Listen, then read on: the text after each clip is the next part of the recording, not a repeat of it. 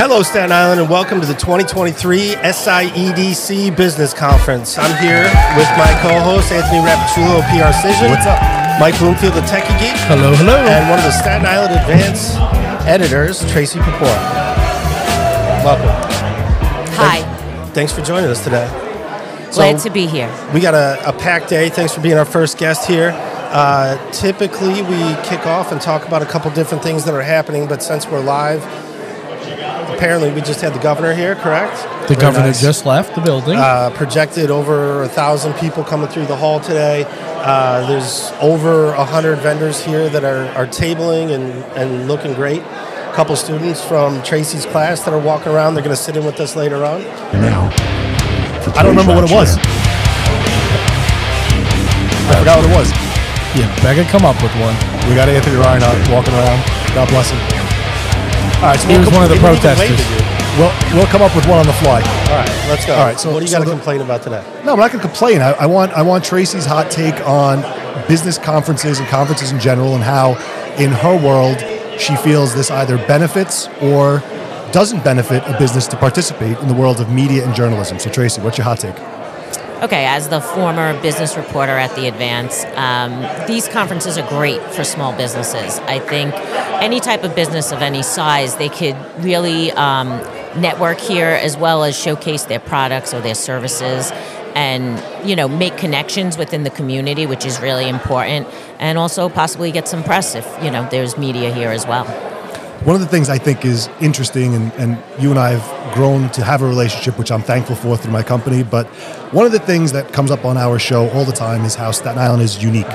So talk about how, in your former role as the business editor, you really were able to become a part of the community and get to know these businesses as they reached out to you, and how you were able to help them and even brand them in a way through working with them closely and understanding who they are and what they offer.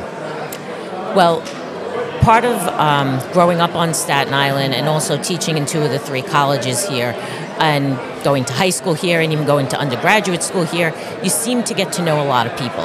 And then working at the local newspaper. So Staten Island is, I always say, one big close-knit community within a big city, and that includes the business community.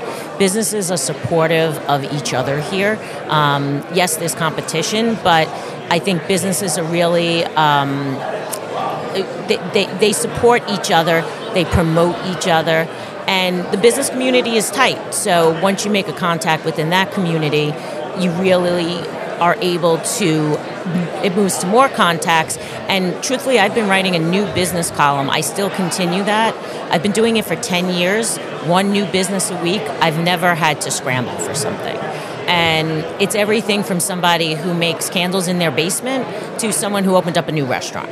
So Staten Island is an exciting place, and people just sometimes take it for granted. But we have a lot of good entrepreneurs here.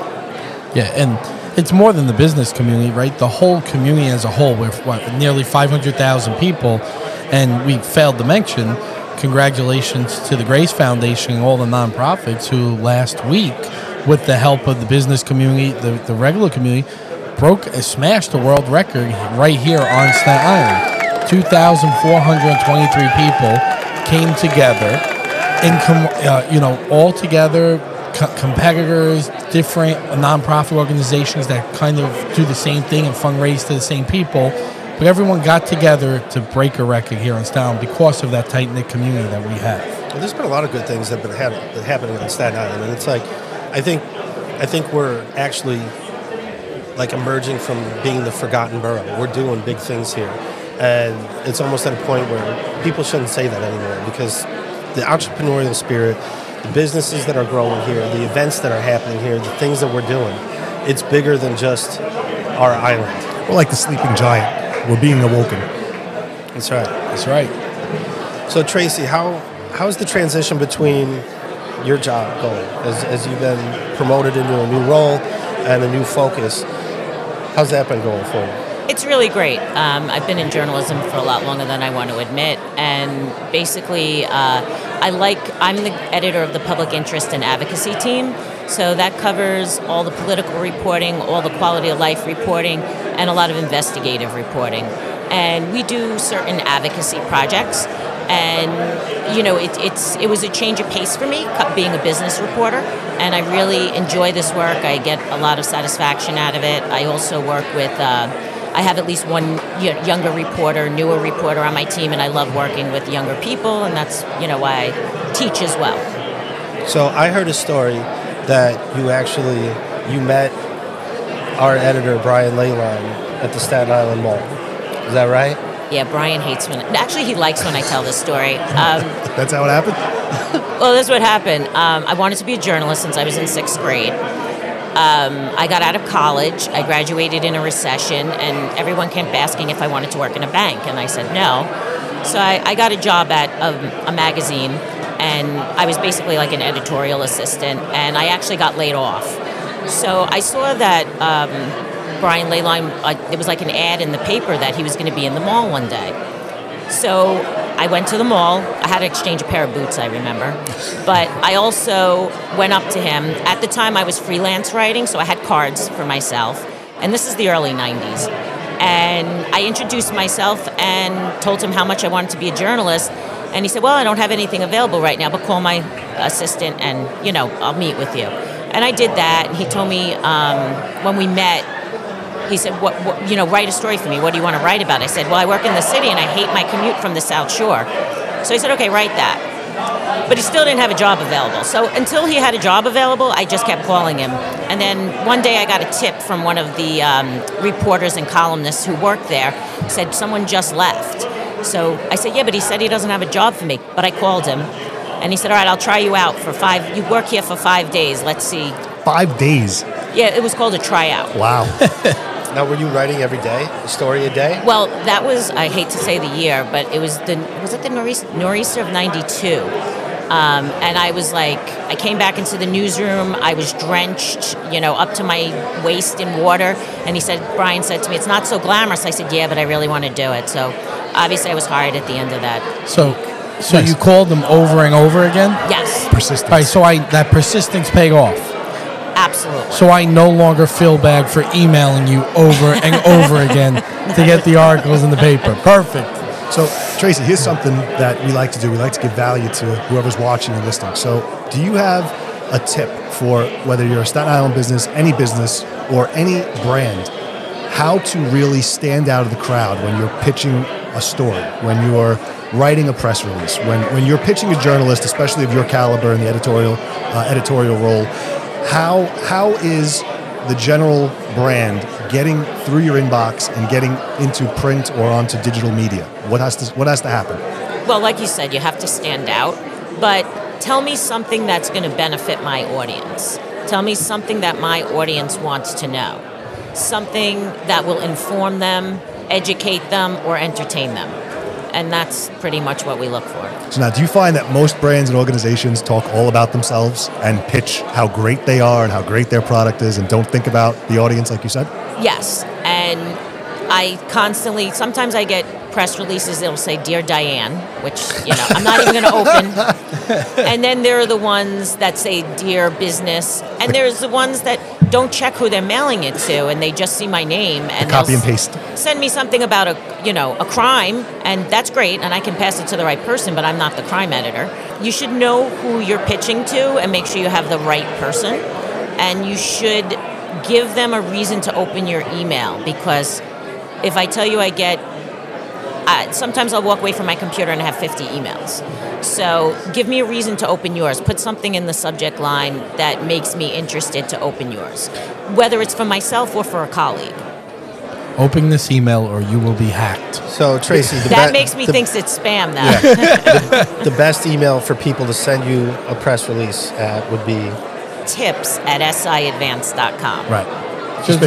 We could send that to everybody, though. We should send it out there. That's going to be a reel right on should be getting Instagram. blasted from everybody in this conference. Everyone's I going to be put it sending us everywhere. stuff. It's underneath my stories, so it doesn't make a difference. She's like, I ignore it either way. So outside of your work with the Advance, talk about your, I don't want to call it a side hustle, but you have your own blog, you have your own page, you've become a brand and an identity unto your own here on Staten Island. So talk a little bit about that.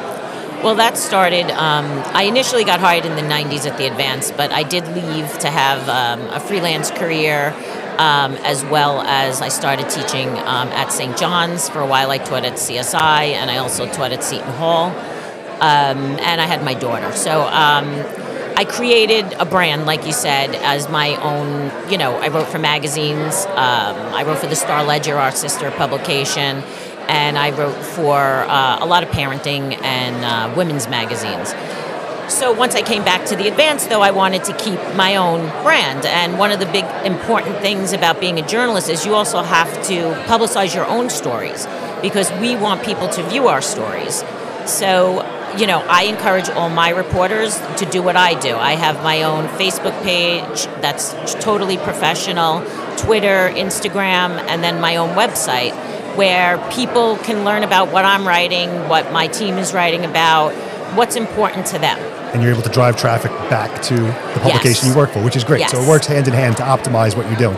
Yes, absolutely. And we encourage all our reporters to do that, because sharing, your story, not just on your own page, but into Facebook groups is really, and on LinkedIn, especially for like business type stories, is just beneficial because it drives the traffic back to SI Live. So the whole podcast is really about building brands. And you said that you've been writing a new business column every week for 10 years. Yep. The most exciting or your favorite story that you've written out of those 10 years, out of all of those new businesses? What's Anthony been the Rapacciolo, Open PR Cision. No, What's that the was standard? that was Young a Buck, long 20 that was longer than Listen 10 to them years fight. old. They're fighting. Yeah, it was definitely Techie Geek. Yeah. That was the best one that I've ever written. The best was, right? So when I first started Tech Geek, it was just me and Nicole. Yes. You're really going And to it brag was, about this? wait, it's great because it was also in my house. It was in your house. She sends a photographer to take a picture. That's great. And he's having me take like underwear out of the underwear drawer and repose like things on there and stuff. Yeah, and to clean take up your pictures. shoes. It was so funny. And, Get the takeout food containers and away. thank you, because anything like when you get an article, especially when you're starting, and even now, It means something. it's a paper style. It helps to build your branding expertise. So it was, for me, just starting, it was great to have it in paper. But I felt bad because there's this photographer there taking pictures, and he's like, "Oh, let's empty this drawer and put some like paper in here and do this and take photos." Let's make it look like this is something real. No, but listen, you just said thank you to Tracey, and that like showing gratitude, I think, is one of the most important things that the business owners and entrepreneurs do. And on my side of the field, often we see business owners that'll say they write plenty of articles about me. That's all we need.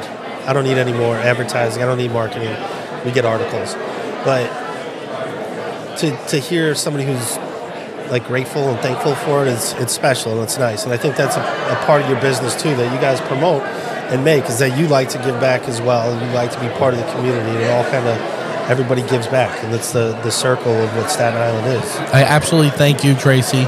I do not thank you, Dan. You never have. I pay for our friendship. Wow. Shots I'm fired. okay with that. I'm Well, we fine write with the that. new business stories, and then the rest is up to Dan for getting the advertising. So.